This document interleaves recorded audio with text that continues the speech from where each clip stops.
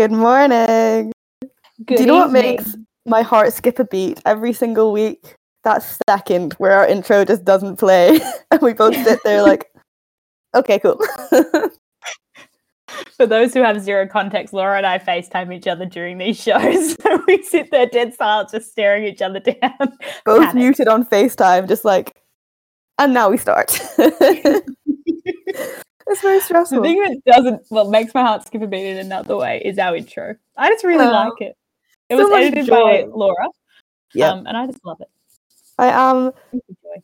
a music production guru. I did use YouTube and Audio Clipper, so And you know. GarageBand. Well, actually, No, I she didn't. tried to use GarageBand and No. she couldn't. I used Also, I iMovie. just realized.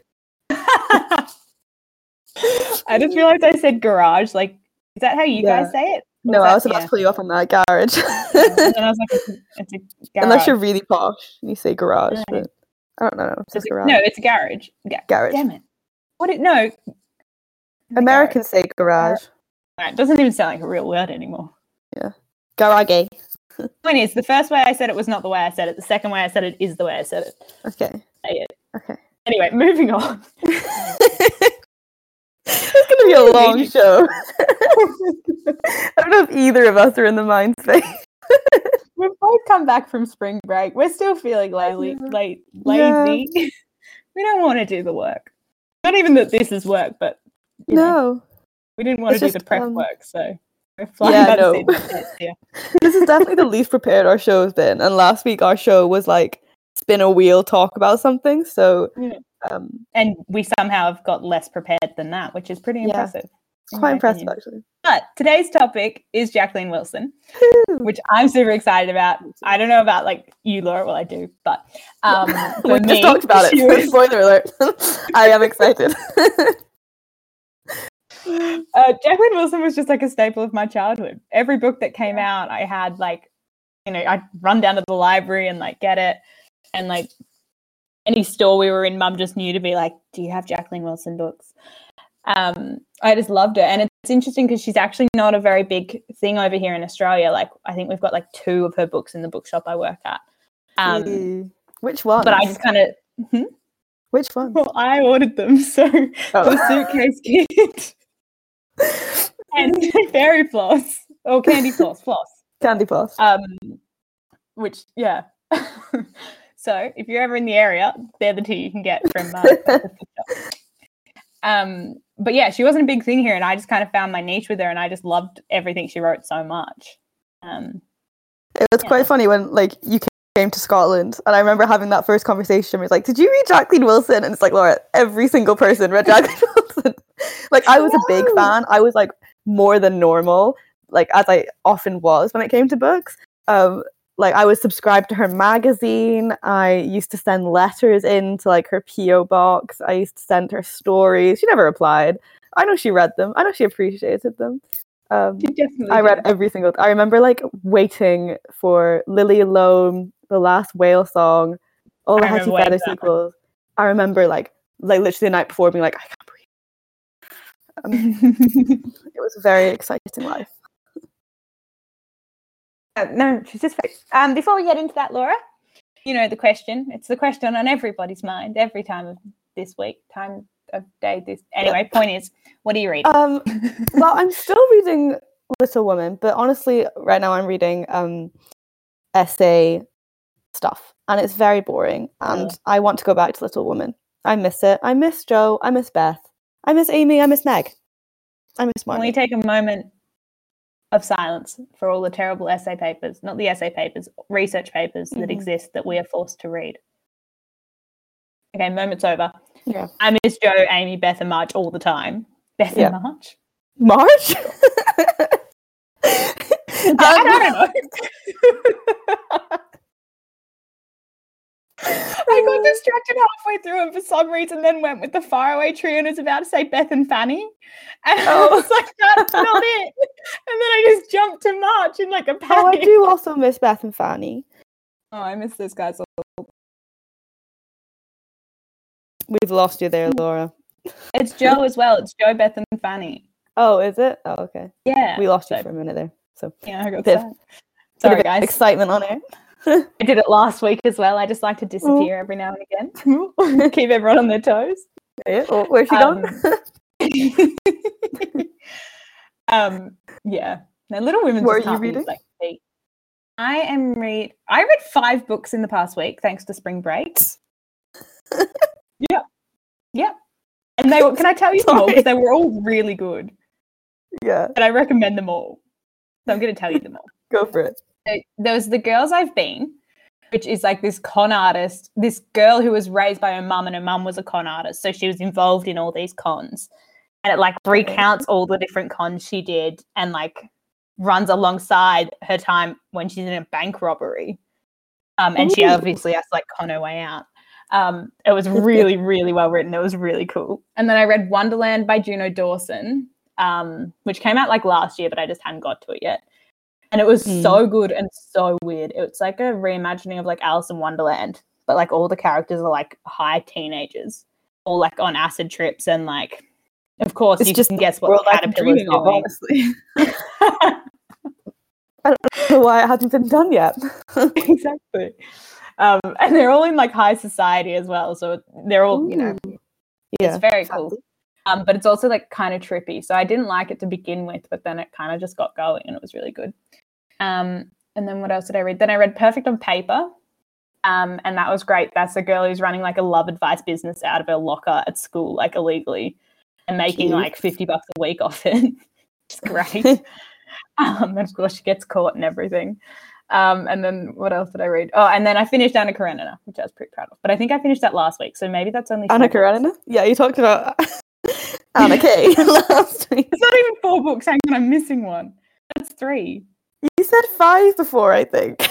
Yeah, including Anna K. Oh. Okay. But if we disinclude Anna K, I'm still only on 3. I've read something else, but I can't remember what it was. Anyways, they were all really good. It's Patrick Ness, More Than This. Oh, about a boy who dies and then he's alive and no one knows why. It's pretty cool. Oh. Anyway, so that's what I'm reading. What are you reading next? Next, I think I'm going to read The Prison Healer. It's the new YA book that's out. Just come out. Street? Yeah, it's about this girl in prison who's a healer. What? No way! So I'm having my YA moment at the moment. Yeah, and I'm loving it. Oh, and I read the play for English today. That was the other one as well. Is it good? Done. I've not touched it yet. It's really good. You're going to like it. I don't actually know what it is. Is it Zinni Harris? Maybe, yes. Okay. For those I can do that one. Listening, the play is called The Furthest from the Furthest. Further from the Furthest Thing. And it's really cool. There's a bit of murder in it. A little bit of mystery. There's some colonialism. It's great for anyone who's like into English lit. Go for it. Do you know Zinni Harris is on the teaching staff here? Oh, I didn't know that. That's really cool. Yeah, she's running a module on honours on it. Oh, cool. She will. I might take. Oh, okay. That's made me excited. I should have told you that because now everyone's going to be like putting that module first, and I put it first. So. Oh, that opens today. Sorry. Anyone in second year English? Is that a first? Sorry, I'm really sorry for everyone on air who's not in this thing. Is that first come, first serve? No. Okay, all right. Anyway, moving on from that. That's all I needed to know before we both hung up these on air to go through our module choices. We don't talk to each other anymore. Back to Jacqueline Wilson. Yes. That was a tangent. Yeah, that was like 7 tangents. And it was all my fault. I take full responsibility for that. I'm sorry. So my personal favorites of Jacqueline Wilson were Cookie, The Suitcase Kid, and my current one, which is like pretty new, is Love, Frankie. What were yours, Laura? I'm finding it really hard to like whittle it down. Okay, I think I would. Oh, okay. This is really hard. Candy Floss, I'd say, is up there. I'm gonna have to go back to my Google search. Hang on. Oh, can I add Little Darlings, please? I really like that one as well. Really? Little Darlings? Yeah. I thought it was okay. And My Sister Jodie. Well, I just kind of always have wanted someone to be like, hey, by the way, you're actually famous. The Illustrated Mum, Hetty Feather, Dustbin Baby, Lola Rose. I really loved Lola Rose. I really, really loved Lola Rose, like a lot. The Diamond Girls. I loved all of them. Like I can't really. Oh, Midnight. That's my other one. Yeah. Midnight. Why'd you like changed me. Midnight? Midnight could be thought of as my sexual awakening in many ways. I just loved it. It's not even that sexual. It was just so angsty. It was like Twilight, but like for a 12-year-old, it was amazing. not that I wasn't reading Twilight when I was 12, but for everyone listening, we've just found the root issue of Laura's obsession with Edward Cullen, and it is Jacqueline Wilson who are we to blame. I can't even really remember what happens in Midnight. I just remember loving it. I don't remember either, but I just remember so clearly like the character description. Yeah. Of like her like midnight black hair, and I was like, that's dark hair. That's dark. That's real dark. Whoa. You know what I do find really funny with you and me, Laura, though, is we always like the same stuff, but we like it for completely different reasons. Like all your favorites of Jacqueline Wilson's are the ones that I was like, yeah, they were all right, but they weren't my favorites. But we both love Jacqueline Wilson. I had a big thing with Suitcase Kid, but I'm getting confused. I was thinking of Best Friends. Suitcase Kid was very good. I take that back. I loved Suitcase Kid. Suitcase Kid, like my mother will tell you that I read that back to front like 50 times. I don't know which one I read the most. I read Hetty Feather a lot. And I did love Hetty Feather. I've just always loved a period drama. I've always loved a period drama. Yeah, I've never got behind him. I'm always like, no, if it can't happen to me, I don't want to read about it.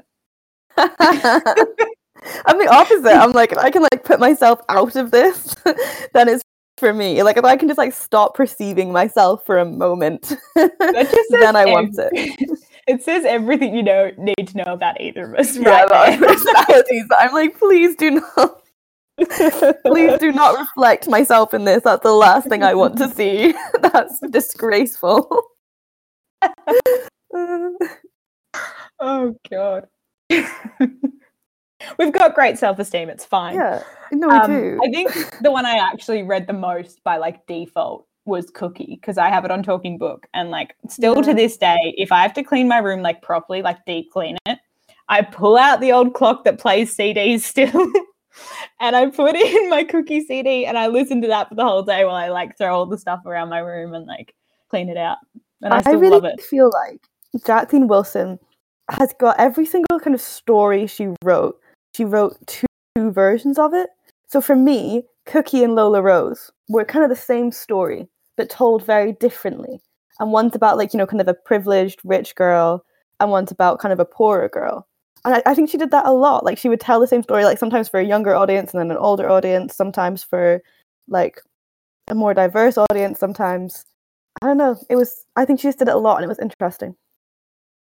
Yeah, that's a really good point that I hadn't like thought about. I feel like I need some time to think about that. But you're probably right. I mean, I don't generally like to tell you you're wrong because I always end up being wrong. Like Little Darlings and Secrets. Rich people telling that story, poor people telling that story. Everyone you're comparing... both of them had a rich and a poor. I take it back.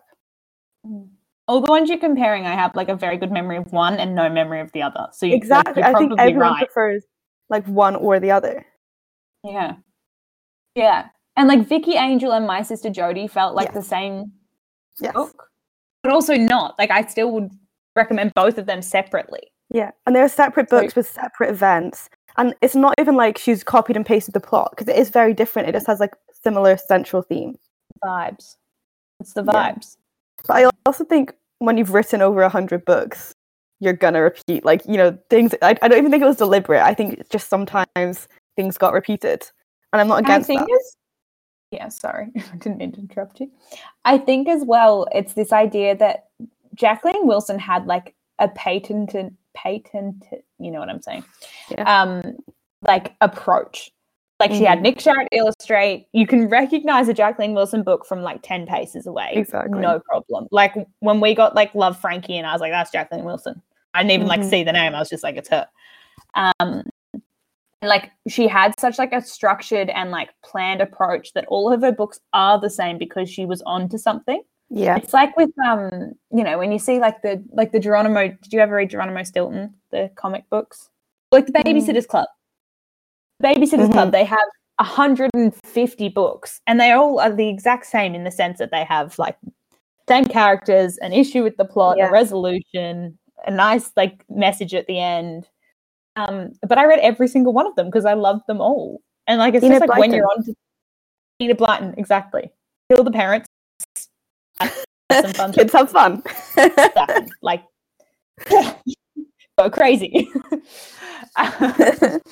Roald Dahl, like they all had this, and they're all the most successful childhood authors because kids knew what they liked, and if these authors could replicate what kids liked, they were going to make millions. Exactly, yeah. And I think I'm now trying to think of ideas for how to write a child's book. But we'll get there. We'll get there. We'll figure out. It's a moneymaker. I think what she did really well was, most of these children's authors who would write essentially the same book over and over. It worked so well for her at the time she did it, I think, because she was doing interesting issues. She wasn't just doing like kids go to an island and find treasure. And I mean, she did do that, but she also did like Enid Blyton. Wait, no, I love Enid Blyton. Oh, good. Okay, continue. I think I spaced out at the start of your sentence, and then I got the second half. So she could do those things. She did like 5 Kids and It, and she did lots of stories where it was just fun. But she also would go like, well, kids aren't just having fun. Like kids have divorced parents. Kids have parents who are dying. Kids are caring for siblings and other people. Kids get bullied. Kids, all these things are happening to children, and they want to see themselves in that book. And she did that really well. And like, it wasn't forced, but it was still really, really interesting. Like, it was still like really dramatic. Yeah, no, I totally agree. Yeah. And Jacqueline wasn't just, she does that so well. And like we talked about all the tropes, and I think we're going to discuss a few of them. But it is this idea of like kids, there are things we know that, like not all kids, but there's things we know that a group of children go through. Yeah. Like a group of children every year go through having divorced parents. And it's a major part of their childhood. And then it's a group of children who go through having a parent who dies, and that's a major part of their childhood. And she manages to somehow dissect all these things and tell it in a way that if it even remotely happened to you, the character feels 100% real, and you feel like you are that character. Even though in the whale song, like their mum died actually, I can't remember if she died or not, but like mum was in a coma from like something specific, and it may have been something different for you and your parent, but it's close enough and like also kind of like applicable enough, like kind of loosely told enough that it can be your family situation. Yeah. I think as well, there was kind of a safety to her that you could read about someone going through what you're going through, but no one's going to die and no one's going to do anything horrifically crazy. And like, okay, yeah, sometimes people died, sometimes things that were crazy, but like, generally no one, in her books, no one died beyond the beginning. Or apart from My Sister Jodie's the only one I can think of. I think the key, actually, and I think you're onto it, but I think it's a little bit different. I think what she's actually saying is like, not that no one's going to die, but that at the end you're okay. Yeah, the main character is always okay. And I think that was that piece of hope that every young girl needed in some way, in some situation. They needed to be reminded that at the end they're still standing. And I think as well, it meant that you could explore the things that you're going through. And as much as things aren't always going to end up okay for you, you could go through that and think it through and know that it's going to be okay at the end of this story. And like, it just gives you hope, and it just gives you like, I don't know, reassurance. Totally. And she wrote that about Lola Rose. She based Lola Rose on like a letter she got from a little girl that was like, can you write a book about someone whose mum has cancer, because my mum has cancer and I don't know what to do and I'm really scared. And she kind of wrote back and was like, oh, I'm really sorry this has happened. Like, I've had many friends who have had cancer and they've survived, and I'm sure it'll be okay. And she heard from her again like in a few months, and the girl, her mum had died, and she was like, I'm really like, thank you for replying. This is what's happened. And obviously, like, you know, she feels like she really knows Jacqueline Wilson, and she'll tell her this sort of stuff. So she wrote a book where at the end the mom's not better and she doesn't recover, but she doesn't die. And there's like this, like, I don't know, security, and she couldn't promise that the mom wouldn't die because she was writing it for this girl whose mom did die. But she also was like, things are going to be okay though, and like, you know, life will go on. And I don't know, it was really sweet. I remember reading that interview and just being like, that is the sweetest thing. Like, she just took it. She took her responsibility very seriously. Is what I mean. Yes, and I believe that's what makes Jacqueline Wilson and all these authors we're talking about, like Enid Blyton, Lemony Snicket, I think as well, Roald Dahl. They all took their work and their impact on children incredibly seriously. And even I think about like Jacqueline, like when you said that she feels that she knows her, and that she like trusts Jacqueline Wilson, like the girl who wrote about Lola Rose. I think that's so true. I think if I sat down with like Jacqueline Wilson in a coffee shop, I'd feel like I could tell her everything. Me too. Like no holds barred. I honestly feel like I could have done it. I mean, I did. I wrote her letters. Like I don't know what I was writing, and they're nothing that serious. That's probably why I didn't get a reply, because she was probably getting letters from like kids going through some really serious stuff, and she's like, I can be a point of consistency for you where you read my book and it's going to start the same way, middle the same way, end the same way, and it's going to be exciting, but it's also going to be okay. Like, it's going to be okay. That's totally, that was her whole message the whole way through, was it's going to be okay. Yeah, and exactly. I can't think of a time where she ever didn't fulfill that message. Yeah. Like, I can't think of a book that I finished and was like, I still don't feel okay. Like, and it also was like never unrealistic. You know, like you had really serious situations of, you know, children and mothers escaping abuse, and the children being like, I just want to go back to dad. Like, that's all I want to do. And she couldn't make that the ending. She couldn't make him apologize and make him better. So she was like, well, it's going to be okay. It's just not going to be what you think. And like teaching kids to kind of accept a different ending than what they've been taught to accept. I don't know. That's really important, I think. What they think they want. And the thing I also like is it wasn't even like, well, you can't go back to dad, so bad luck. Yeah. It was like, take a moment and think about why you actually don't want to go back to dad. Like there was all those kinds of things as well, where it was less of like a, well, you can't have it, bad luck. And it was this is why it can't happen that way. Yeah, exactly. And like explaining these kind of really grown up situations to kids in a way that they, you know, they see the answer themselves. They don't go, they're not constantly being told like, you need to do this is what's going to happen. You kind of come to that conclusion yourself. Like a great one for me, Lily Alone, where her mom's kind of gone off on holiday with a boyfriend, and accidentally, but like not really, she's it's ended up that her kids are looking after themselves and they're like really young, and the movie. Yeah, literally. And, like, it at? wasn't her fault. Like she was trying to sort it out. She didn't really try enough. And the whole time the girl's kind of defending her mom, and she's like, no, like she wouldn't do this. She doesn't mean it. And like, I would rather be alone than with a grown up and with one of her boyfriends or whatever. But then it gets to a point where she realizes that actually, you know, she lives that experience, and she realizes that that's not okay, and she shouldn't have to be going through this, and that there's a kind of a better scenario that they can be in. I think that's just a really good example of her taking like a childish point of view, where like, I just want to be with mom and everything's fine and I'm grown up and I can deal with it, and like showing us how that's actually not that representative of life, like in a really mature way.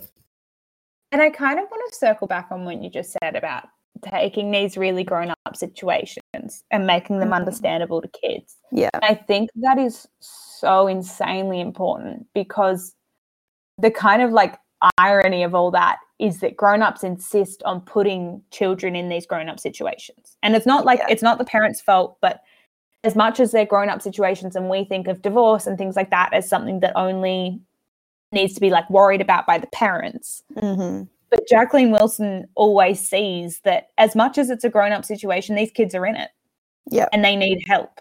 Yeah. And I think that's really interesting, because it blurs that line completely between what is a child's business and what is an adult's, but it blurs it in a way that I think needs to be blurred and considered. Yeah. I think, I don't know. I just think she does a fantastic job of it. I just really love her. I just think she's amazing. I just think I don't have a bad word. I mean, I think the only thing we could say is the books aren't horrifically diverse in terms of race. I can only think of one black character off the top of my head. I can't think of any. Princess from Cookie. Black? Oh, that's really bad. Not the main character. Sorry. No, I know. Way too higher expectations. Yeah. No, I know who you mean, but I didn't even realize she was black. Oh yeah. Yeah. She could have the illustrations. No, she's black regardless. Because I mean, she doesn't say she's black. She's got like braids and. Yeah, that went over my head. And then she's illustrated. But maybe others went over our heads. Actually, to be fair. Yeah, but I do agree with you there. I'm not sure that the diversity is super present. I don't ever remember a main character not being white. Yeah. I mean, I think that generally could come from the time that they were written in. That I think, it might have been from a power beyond Jacqueline Wilson. I'd like to believe that it wasn't really her, but that's probably a bit naive. But I agree. I want to give her the benefit of the doubt in this. Yeah. But the thing is, nowadays she could be doing more. Like, she's a very big name and it's a very different world. She could be doing more. I agree. And like Love, Frankie came out last year. Nada.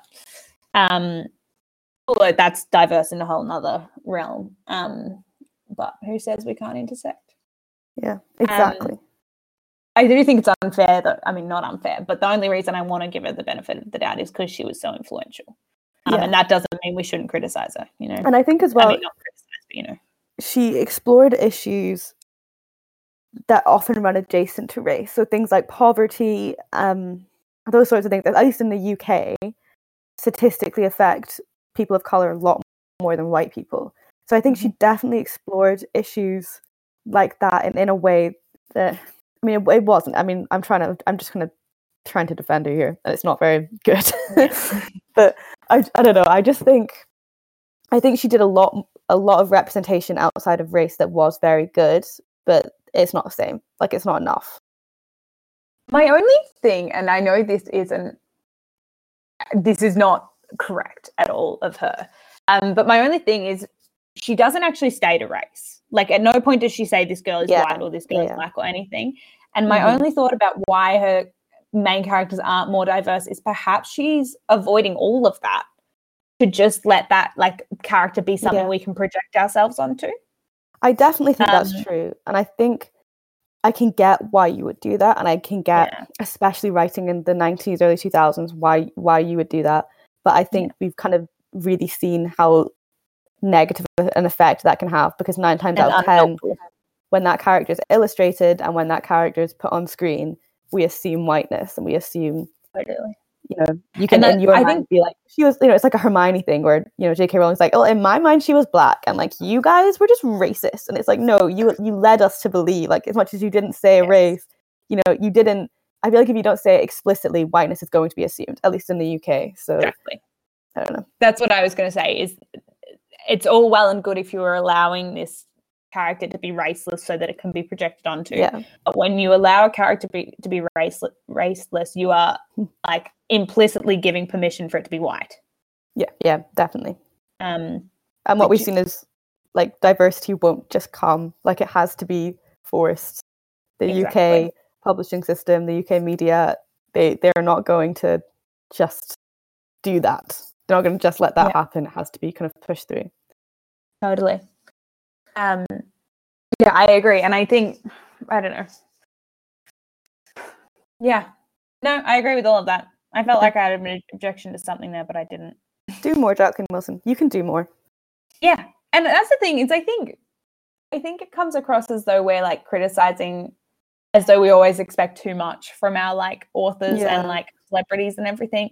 But I think saying, hey, you're doing an amazing job is where I think you could do better, is perfectly okay. I think that's kind of the basis of this whole show. Is I think if someone just listened to our show casually, they'd be like, God, these girls really hate YA. Like, they just go in on it. But it's because we have like this is so cheesy, like, we have a genuine kind of respect for the genre. Like, there's a love for it that we're both like it's really frustrating when you're doing such a good job at so many things, but you're just letting things down when it comes to like sexuality, misogyny, racism, homophobia, because then we just can't like love it all the way. Like if you just worked hard and like listened to your audiences and did these things, it would be so much better.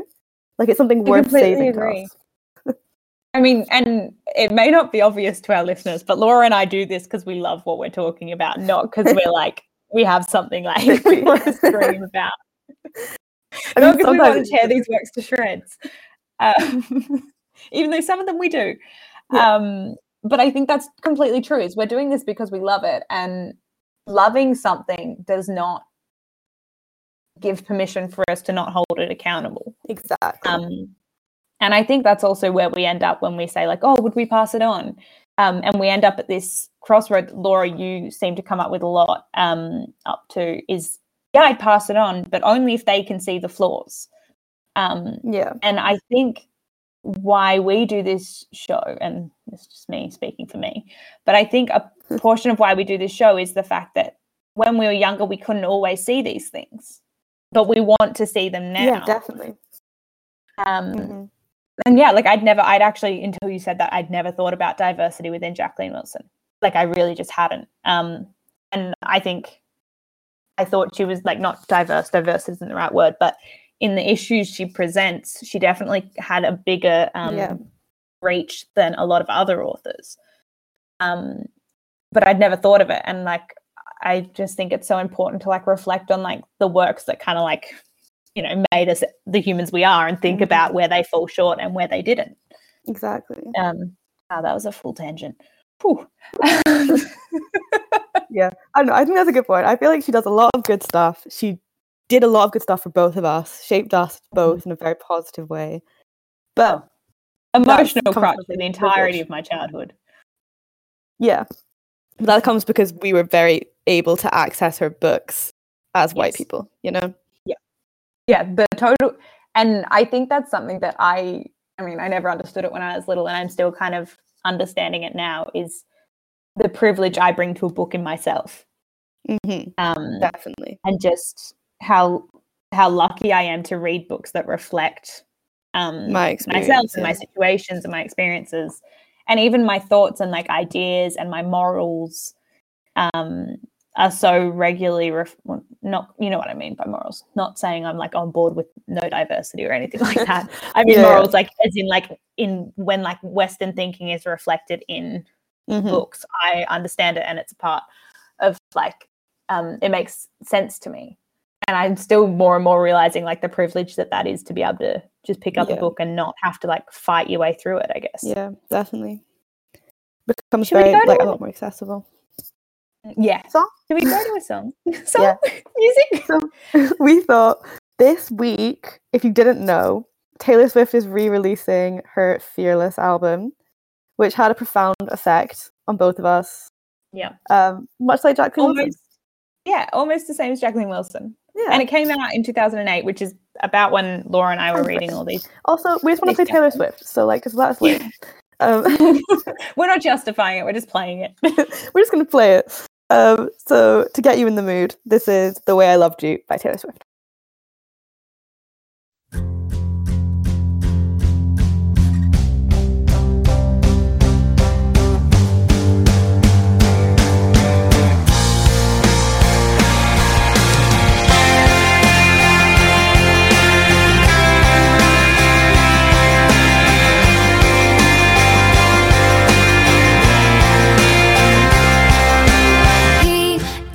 Sensible and so incredible, and all my single friends are jealous.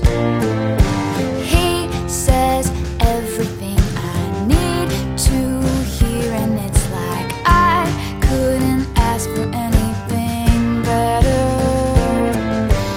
He opens up my door and I get into his car, and he says, beautiful tonight, and I feel perfectly fine, but I miss screaming and fighting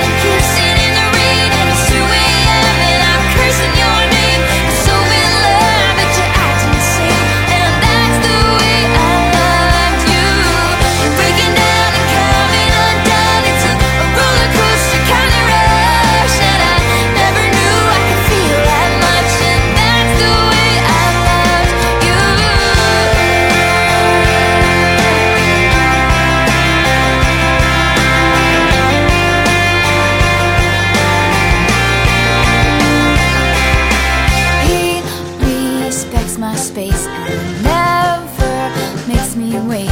And he calls exactly when he says he will.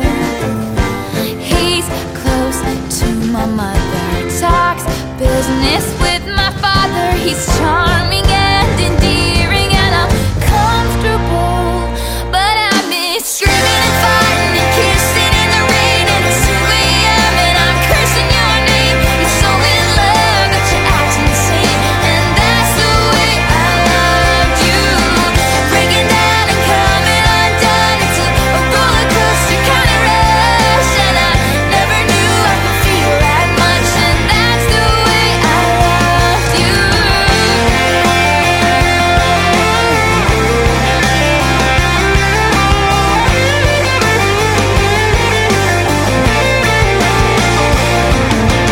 He can't see the smile I'm faking, and my heart's not breaking, 'cause I'm not feeling anything at all. And you were wild and crazy, just so frustrating, intoxicating, complicated, got away by some mistake. And now I miss screaming and fighting and kissing in the rain. It's 2 a.m. and I'm cursing your name. I'm so in love that I acted insane, and that's the way I loved you. Breaking down and coming undone. It's a roller coaster kind of rush, and I never knew I could feel that much, and that's the way I loved you.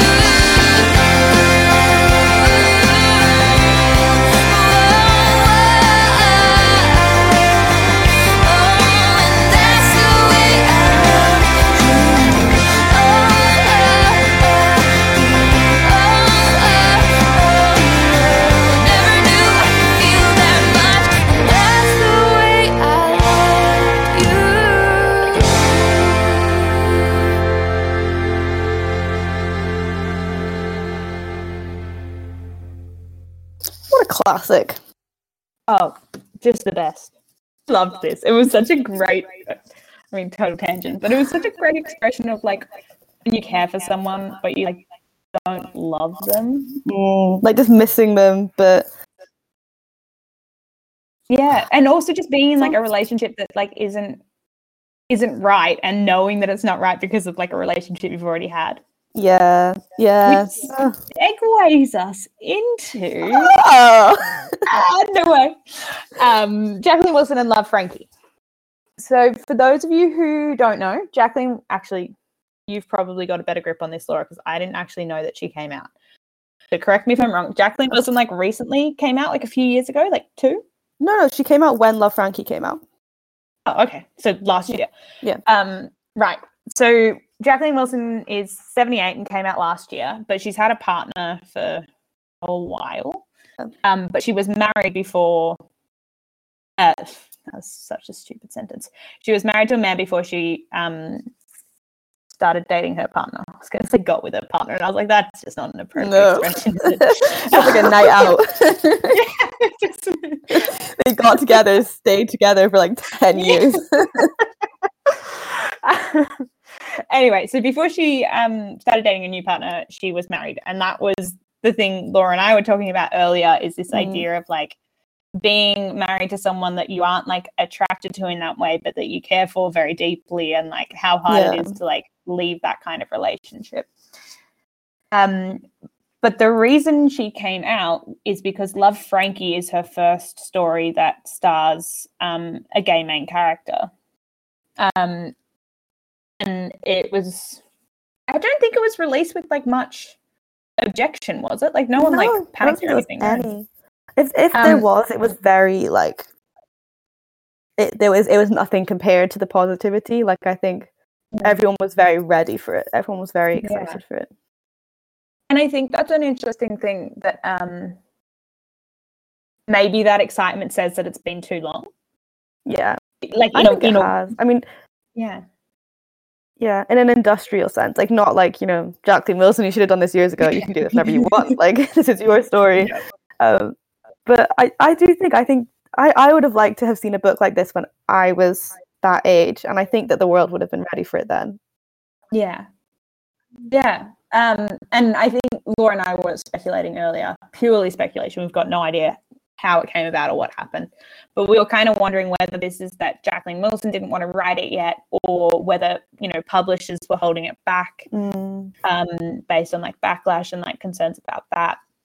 But I think it would have been I think we could have been a very different generation if it had have been out then. Yeah, I agree. Like when we were, 10, 11, 12. But nonetheless, it's a really good book. I read it last year because if we haven't made it clear to you all, we really love Jacqueline Wilson. And I will read anything that she has even like come close to working on. And it was really well done. Laura, you haven't read it.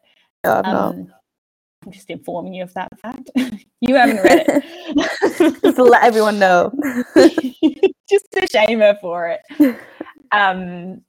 She hasn't read it, but it's really well written, and it's like not centered around this idea of like having to come out. It's not centered around like the trauma of like, having to come out to your family and having a family that doesn't accept you, or any of those like, stereotypes that I think are or have recently been associated with young adult gay stories, books, novels, the whole shebang.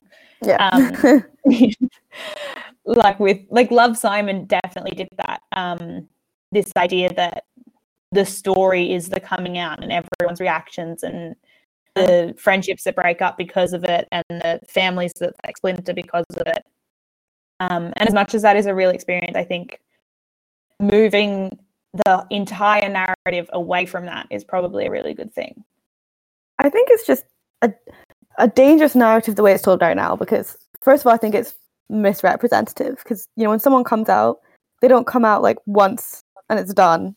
Like they come out all the time. Like it's not an event. It's like just something that keeps on happening. And I think it also creates the idea that because there's this big emphasis on like you do it and it's happened and that's that you feel like you have to have such like a strong grasp of your identity at such a young age. But like that's just so not the case. Like, people change and people's perceptions of themselves change, and I don't know, it creates a binary where there isn't a binary needed, is my thought. And it just absolutely. And I think there's another aspect of that is it creates in itself a pressure to even come out. Yeah, exactly. This expectation that you even have to, and I think when you get people reacting like in Love, Simon, someone like one of his girlfriends or someone, girlfriends was the wrong term to use there. One of his female friends, sorry guys, one of his female friends acts like he's like lied to her. And I think it creates this idea that like if you don't come out, you're lying to like people you love and everything. Yeah. I think that's an aspect of like the whole coming out narrative that's really like harmful. Yeah, definitely. And I think there's also this idea that if these are the stories we tell, where coming out has to be a big thing and a damaging thing to like those around you and like traumatic, we're also like, it also seems to like give permission to people to react badly. Because if they've seen it in films, it's an okay reaction, and like, yeah, that's a totally acceptable reaction to have to someone coming out. And it's like a humanized reaction. Like they humanize those characters and they create sympathy for people feeling that way. And it's like, oh, well, it's only because like you grew up like this and this and this. And it creates a situation where people are like, it's okay. And I don't know, it's not okay. Yeah, exactly. It's like, it's like, and especially because there's no, like, this is the only example I can think of, and it's a shocking example. Hang on, let me come up with a better one. Nah, I got nothing. All right, we're going for it. When you write stories about like the Holocaust and everything, and I'm aware this is a really bad example, but when you write stories about that, there's a very explicit aspect of like this wasn't okay. We write stories because we need to remember them, but it wasn't okay that it happened. Whereas, and I'm not by any means like equalizing these two. Like, there's no lines between them. It's just the only example I can think of.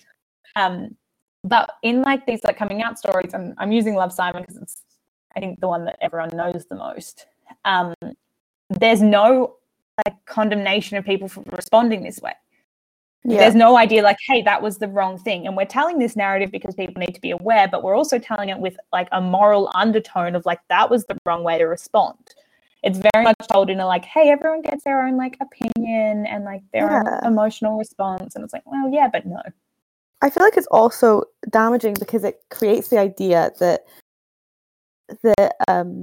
it's like a learning experience for a homophobic person, and it's like a chance for them to learn about other people, and it makes them, a straight person, the center of a story and an experience about a gay person, and like that's just not on. Like it's just not. Yeah. It's let gay people have something that's for them and about them, where the people who torture them and bully them aren't being humanized and aren't being sympathized with to make straight people more comfortable. Totally. And I think we see this as well, and we've seen it really recently with Black Lives Matter and this narrative going around that it is not Black people's job to educate white people. Exactly, yeah. It is white people's job to educate themselves. And the exact same goes for straight people and gay people. It is not the gay person's job to teach you any. And it's the same like narrative of like when you like meet someone homophobic and someone's like, oh, I hope they have a gay kid so they learn. Oh, let's not put a child through that. No, let's not inflict that on the kid, all right? Like I always hear this with like really sexist boys, and people will be like, when they have a daughter, they'll understand. It's like their poor daughter. She's not even born, and she has to teach this man about how to like care about a woman. No, that's ridiculous. Totally. It's just it drives me nuts, that entire idea. Which is why I thought Love, Frankie was done so well, because it's written without like there's definitely a coming out process for Frankie within the book, but it's not the key plot. And it's also, like you were saying, it's shown as like a, hey, she has to come out every day. She has to first, like, not has to, but first she tells her sister, and then she tells her mum, and then she tells her dad, and then her granny like spits the dummy about it, which classic. They do. And like there's this awareness of the fact that it's a process, but it's not the only process. Yeah, exactly. And more than this coming out process is this process of like Frankie falling in love for the first time and getting to decide who she is when she's in love. And like I remember, it always comes back to me. I think it's a George Michael quote, but I'm not certain of that. But it's this quote about like how his sexuality was always something that he like hated so much about himself, because he'd never associated it with love. He'd only associated it with like shame and being in the closet and all these things. And then once he came out and fell in love, he was able to realize like that it wasn't all these bad things, and he was able to be like proud. And I think that's a really interesting like thing that's uncovered as well in Love, Frankie, is this idea that like when you associate it with love, it doesn't become a bad thing. Yeah. This is a tangent and a half, but one of my favourite books, Orange is Not the Only Fruit by Jeanette Winterson, which if you haven't read it, read it. It's about like a girl who grows up in a really strict evangelical Christian household and is gay, and it's horrible things happen to her because of that. Very, very large trigger warning on that book actually. And she when she first falls in love, she tells her mum, and she's like, I'm in love with this girl. And she's like, no, that's so shameful. That's wrong. You can't be like that. And she's like, well, like, how can it be wrong? Like, how can God hate something that's love? Like, this is love. And for her, when she's like 13, there's no separate, like, she can't understand how being gay could be wrong, because she's like, it's just love. And I've been taught my whole life that love is God. Like, why would that be wrong? I don't know. I feel like it's it just kind of goes to show that like homophobia is so taught, because how can you create a narrative where being in love is sinful and wrong and shameful? And yet they did it. Yeah. They somehow they figured it out. Hats off to them. They really wow. Just like, performance That's of the year. Magic of the century. Like I think that's so clear within like Love, Frankie, because she like tells her mum, and her mum's like, that's great. Maybe let's not tell school. Like, let's not tell the kids at school. And you see her like kind of like really slowly come through this concept of like, oh, hang on a minute. Like, I'm being asked to keep this, and there's a reason. Mhm. And it's because that makes me a target and all these things. Yeah. But I still love that she doesn't focus on it. She doesn't care. And I think that's Mhm. just such a great representation of, like, I don't know how old she is. I think she's 12 or 13. Of just like a young kid being like, I don't care. I don't get why all you guys are upset anyway. Like, what's the problem? Mhm. And I think that innocence really like adds to the impact of the novel when you're like reading it not as an innocent kid. You not So, yeah. innocent, Laura? Shut up. Did we not establish? Did you not 2 weeks ago go, have you read 50 Shades of Grey? That's why you're not. Just kidding.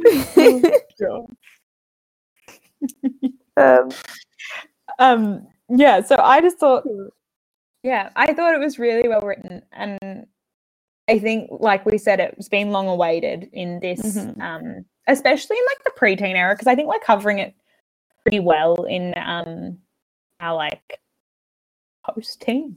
Yeah, I feel like our young teen era adult and news adult yeah. is like really on it with diverse representation when it comes to sexuality.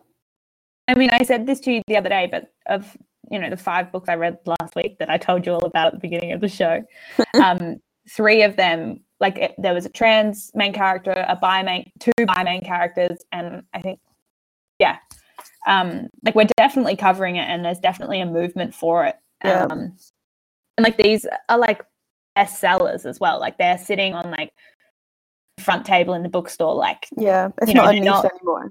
No, it's not a niche, which is really great. And I think also like our general, like the way that authors now have a platform is kind of adding to that. Yeah, it's like a personality thing. Like you see people like Juno Dawson, who's known, for her amazing books, but also for being Juno Dawson. Yes. And you also know that Juno Dawson's books are going to be diverse. Yeah, exactly. Because she's diverse and she opens conversations around diversity, and she takes that portion of her job very seriously. Yeah. And so I think that's really interesting as well. And like, yeah. I think what you were saying before about how like this idea of like the coming out and how like sexuality is actually like quite fluid, and coming out isn't actually even effective for some people because they come out and then they're like, oh wait, no. Yeah, I made a mistake. That wasn't the right label for me. I'm so sorry, I made a mistake.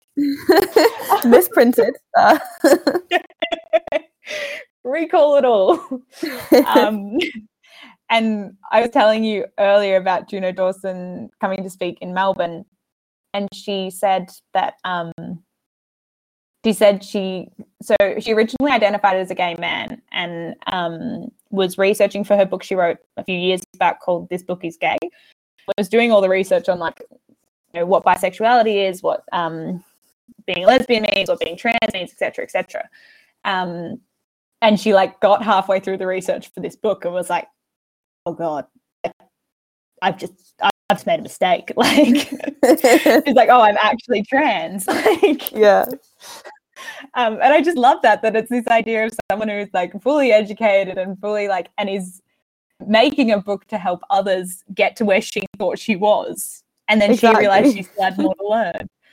Yeah. And I just thought that was fantastic. Yeah, so I think, I don't know. I think it's all a really interesting topic to cover in preteen, because I think there's a lot of sensitivity that comes with it all. And there's a way that she had to write it to make sure that parents would let their kids read it. Yes, and she did.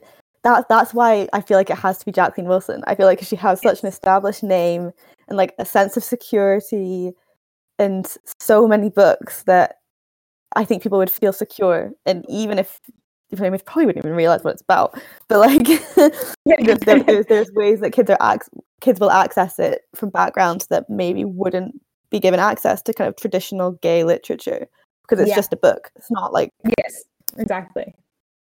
Yeah, although I was surprised at her cover choice. I was interested because I wasn't sure which way she was going to go with it, because there are some authors that like kind of like it's like they're trying to sneak like veggies into like a bolognese, where they like make it like a very like straight romance cover, and there's a boy and a girl on the cover and everything, and then like you get 3 chapters in and you're like, oh, hang on a minute, and there's no like and there's no like explanation on the blurb of like the fact that it's a gay love story or anything. It's like Jacqueline Wilson went all out. There is a rainbow like on like the inside of the cover. The blurb says it all. Like it just says like you know, the top line is she's my friend, but I think I want more. And like there's no like pronouns like left out or anything. Yeah. And I think that's a really interesting choice for her, that she was like, no, we're going all in. Yeah. Yeah. So I think it was the right choice. Yeah, I think it's the right choice too. Yeah. To kind of wrap up, I mean, we're both passing this on. I feel like Obviously. that's been established. Yep. I would like to see more diverse books. I would like to be able to pass on a more diverse reading list than I had growing up to my kids. I feel like that's needed, but Love Frankie's a good kind of start of that. I definitely agree. I think it's interesting because all the books that we want to pass on now are always going to have diversity issues because of the era they were written in, I think. Yeah, exactly. And not always. Obviously, there's exceptions to the rules, but like, we can't go back in time and make Jacqueline Wilson change the book she wrote. But I think we can mingle these in with newer, more diverse books. Yeah. So like, I'm definitely passing it on, but I think I would definitely make an effort. Well, more than an effort. I think I would definitely be ensuring that there's other books that fill those gaps that Jacqueline Wilson leaves. Definitely, yeah. And luckily, there's going to be plenty more because children's literature is going in a really positive, good direction. I think that's fair to say. Yeah. Which is nice. I'm loving it. Me too. Yeah, so this was pretty much our whole love letter to Jacqueline Wilson in an hour, I guess. Jacqueline Wilson, please reply to my letters. I've been waiting for 10 years. And I'm getting a little bit impatient. So if you're out there, you know, I'm free.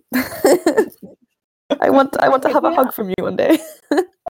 Post-COVID, obviously. Yeah. If you brought down Jacqueline Wilson with COVID, oh my God. I would never forgive you. Ever. I would never forgive myself. No, no one would. Like, God. Beyond. Can you imagine? That's like the worst thing that would end our friendship immediately. The show would end with you done. Here is You Belong With Me, I think it is. I don't know. It's a guess. We'll see. It's something by Taylor Swift. Bye. Bye.